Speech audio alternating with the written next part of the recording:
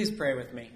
Lord God, thank you for the gift and blessing of this day. Thank you that you draw us here, Lord, that you've drawn this time and set it apart, Lord, for us to worship you. Thank you, Lord God, for rousing us this morning, for bringing us to proclaim your name, to lift you up in praise. Lord God, we come as broken, needy people, Lord, needing you to speak to us, Lord, to speak into our hearts. And we pray that you would do that this morning. Lord God, that you would reveal yourself to us powerfully, that we might trust you and love you. We pray, Lord God, that through your word you would reveal yourself to us, Lord, and that you would help us to be faithful in proclaiming it. And Lord, we pray that you would speak today to us. And we pray this in Jesus' name. Amen. Amen. Please be seated. Morning. It is great to see you all this morning. Well, as you know, my car is always a saga. Right? There is always something going on with it. So it's the old 68 Land Cruiser. And as I told you a while ago, I'd hoped to get a new engine, and that engine turned out to be full of water. It was water. It was rainwater down in the oil pan, which was not what I was looking for. So I left that engine weeping on a slab in Sacramento, and I found another one, though. Found one. Hallelujah. Right? Got it home. Got it put up on the engine stand. It's looking all nice. Now, in order to put that in my car, what did I need to do first? Take the old one out, right? You guys ever pulled an engine before? Yes. It is all joy. It is all joy. I mean, there's almost nothing not fun about it. So I got it all unbolted. I unbolted the bell housing from the back of the engine. Had to unbolt like the inside of the car, that covered the tunnel that covers the transmission. I had to pull that all out so I could get in there. Undid all the wiring, undid all the connections, the motor mounts, all of that. Had the motor it was kind of swaying there, hanging off the motor jack, the engine hoist, and was trying to pull it out, right? There was a little, I could tell it was unbolted because there was a gap around the whole bell housing between the engine and it, right? It was loose and you could swing it around like a loose tooth. But just like a kid working on that loose tooth, I kept pulling and it wouldn't come out. And I kept doing it over and over again. I'd crawl underneath and make sure everything was unbolted. And I'd crawl inside the engine compartment and make sure everything is unbolted. And I'd check everything over and over and over again. Nothing. I had it all unbolted all Wednesday afternoon and could not get the thing out. I pulled so hard. I had pry bar in there. I had all kinds of things trying to get it loose, and it wouldn't come out. The good thing was, the longer I worked, the more full of joy I felt. Right? I just found it peace like a river coming out of me. I mean, it was just happiness and contentment. I couldn't believe what a treat it was. Right? To be able to yank on an engine. Have you ever pulled one of those things? They're really heavy. They weigh 500 pounds, right? So you're leaning over your car, I was so upset. Finally, I was spared from my upsetness by the fact that I had to go to a joyous vestry meeting. Right? Which allowed me to leave that other stuff behind and go and rejoice with the vestry. So the engine languished there in my car, waiting. I tried all my strength of will and strength of arm, strength of mind. I couldn't figure it out. It was stuck. In the Old Testament passage for today, we have the calling of Moses by the Lord at Mount Horeb, which later will be called Mount Sinai. Moses is there shepherding the sheep of his father-in-law Jethro. Apparently Midian's a lot like Oklahoma, right, with Jethro there. And so Moses is there minding his own business, and what does he see? Up from the ground, a bubbling crude, right? Oh wait, no, that's not it. This is the wrong story. What does he see? What does Moses see?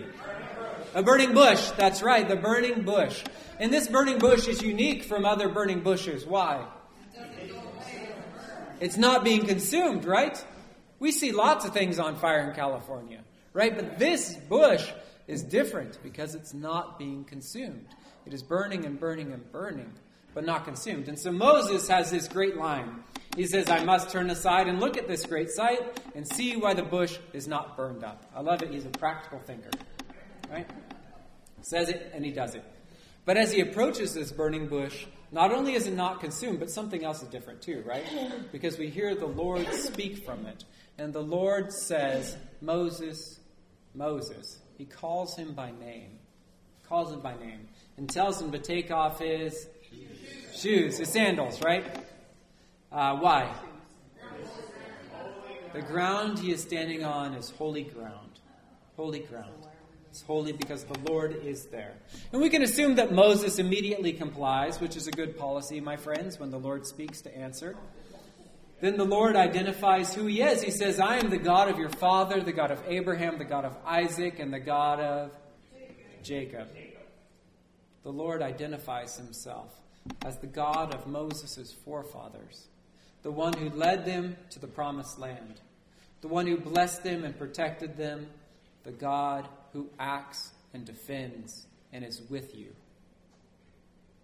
Moses responds to this in a unique way, right? Because what does Moses do when he hears the Lord speak? That's right, he hides his face. He hides his face. Why would Moses hide his face when God speaks? When God reveals himself, and when you see even this tiny sliver of the glory, the beauty, the power, the holiness of God, it does two things. One, it shows you who he is, shows you who God is. You get this little glimpse of his power, like looking through like a keyhole. Get the little glimpse of it, but you also have something revealed about you, right? And that is you see that you are not God. Right? When you see him, your own brokenness is revealed. Your own failings are brought to the forefront. And you realize that God is God and we are not. And Moses had a few things to reflect on, didn't he? Right? Seeing, how did he get to Midian? He murdered a man, right? He murdered an Egyptian and then tried to hide his body in the desert. And then when Pharaoh found out about it, he ran off and hid. Right? So he's got murder on his rap sheet. Is that a big deal? That's a big deal. Right? And so he covers his face when the Lord speaks. The Lord doesn't wait, though, for Moses to get comfortable. Instead, he moves forward with the purpose of this meeting. The Lord says, I have observed the misery of my people who are in Egypt. I have heard their cry on account of their taskmasters. Indeed, I know their sufferings, and I have come down to deliver them from the Egyptians. Right? The Lord has come down. That's pretty radical. And to bring them up out of that land to a good and broad land, a land flowing with milk and honey. God himself is coming to deliver them. He has heard the cry of the Israelites. He has heard them groan under the yoke of oppression. He has seen the injustice which they labor under. And he is coming to set them free. Now remember how the Israelites got to Egypt? Right? They didn't start there originally, did they? Right? They were in the promised land.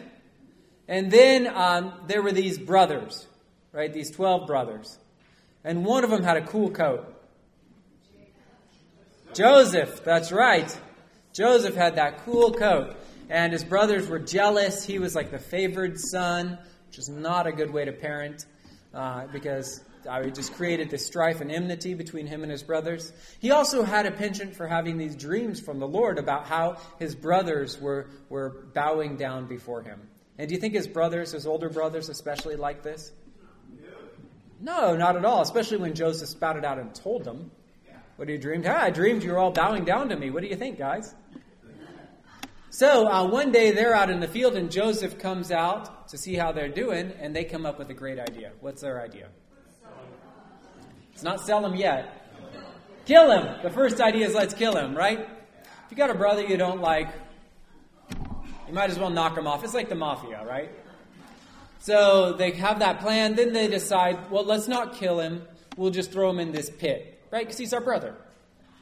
Right, so they throw him in this pit or this well, and he's down in there, and they're throwing your brother in a pit works up an appetite, so they decide to eat lunch. So they're sitting there eating lunch, and as they're eating lunch, these traders come by, and they decide, guys, this is our brother, our flesh and blood. We shouldn't leave him in this pit. We should sell him into slavery and make some money. Right, because this is what family means. Right, and so that's what they do. They sell him into slavery, and he is then taken down into Egypt by these traders, where through a series of what seem like terrible circumstances, he ends up in Pharaoh's courtroom.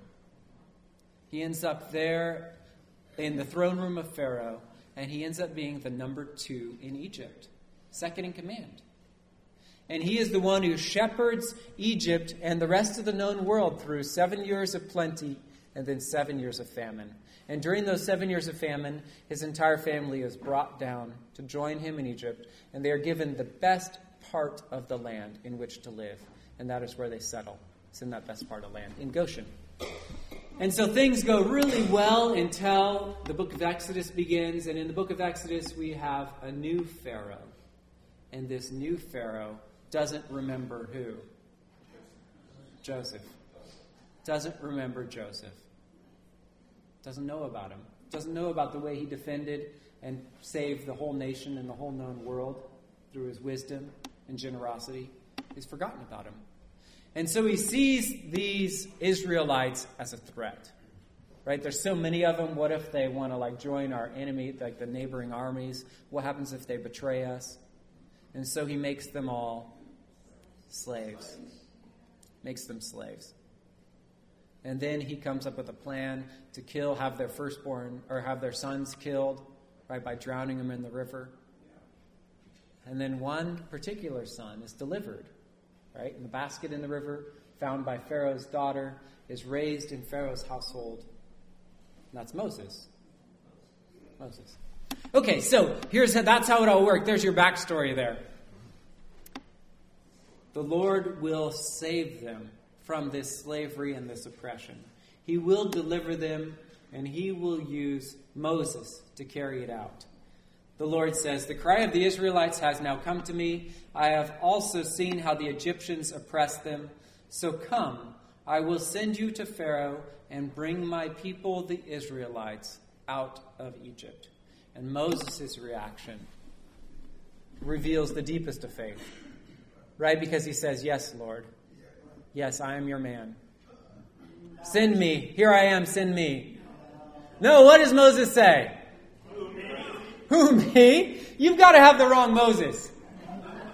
Right? Maybe you're talking about Moses. He lives down the road, 100 or so miles. And then he's convinced that who am I that I should go to Pharaoh and bring the Israelites out of Egypt? You see in that this one word repeated 2 times. I. Who am I that I should go to Pharaoh? Moses has completely misunderstood the Lord's call to him. Because remember, the Lord said earlier, "I have come down to deliver them from the Egyptians." The Lord has come down to deliver them. But when the Lord asked Moses to participate in his plan, Moses sees it all about him. And he's like, "I'm not worthy. I can't do that. I've never done any delivering in my life." Right? Are you kidding me? This is not me. Are you sure you have the right guy? But the Lord doesn't let this carry on. He expresses to Moses the reality that it's not really about Moses. God says, "I will be with you." And that is why this will work. I will be with you. I will be the one giving you words, doing the deeds of power, revealing myself, directing you. Moses, you just need to be available. Now, if you know the rest of the story, if you've read the book or seen the movie, you know that there was quite a bit of wrestling still in Moses. He wrestled with this call for his entire ministry, right? He was always complaining about something, like, who are these people you've given me? Where is this place you've taken me? How come there's no onions? Right? It's a difficult thing, right? this ministry that the Lord calls him to. But the reality is that the Lord had a plan and was going to carry it out. It would be the Lord's words, the Lord's strength, the Lord's vision, the Lord's love, and the Lord's mercy that would lead to the deliverance of the Israelites. Moses needed only trust, receive, and follow. Well, in our lives, we need only trust, receive, and follow as well. And I experienced this Wednesday when I was so frustrated. Right? Not in the midst of my frustration. It took place after the vestry meeting, later on in the evening, after I'd eaten something and spent some time praying, asking the Lord what was going on and to deal with that feeling I had in me of turmoil, that frustration. It was not till I had put down the tools and left that all behind and had been speaking to the Lord for a while that I swear he put this in my head. He said, Seth, you forgot to unbolt everything. Right?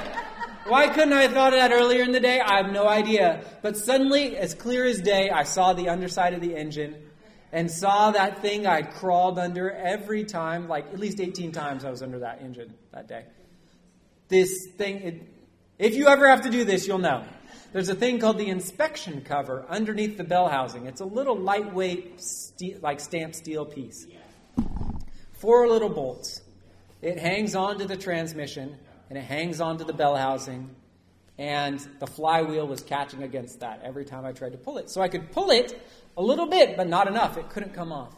And so I went in there, and those 4 tiny little bolts unscrewed those things, and the engine just slid right out.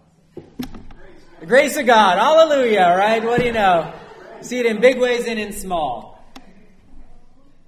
I needed his guidance. I couldn't figure it out. I confess to you, I couldn't figure it out. It's not easy to stand up and say I'm a total idiot, but that's what I was, right? It was right there in front of me. Should I have seen it earlier? Should I have seen it? Yeah, I should have seen it, but I didn't. I couldn't. I just was not able to. I needed the Lord's guidance on that. It was not within my strength or power to be able to do it that day. I needed to trust that the Lord was in charge. Like Moses, we need to trust in the Lord to guide us.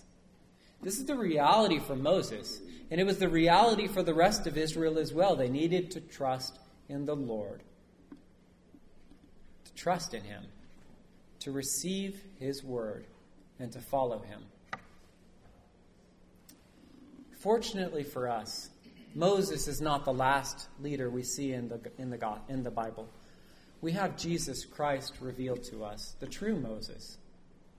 The one who never complained about his position. The one who didn't try to shirk his duties. The one who was faithful to the end. And he didn't lead Israel like Moses through the waters of the Red Sea.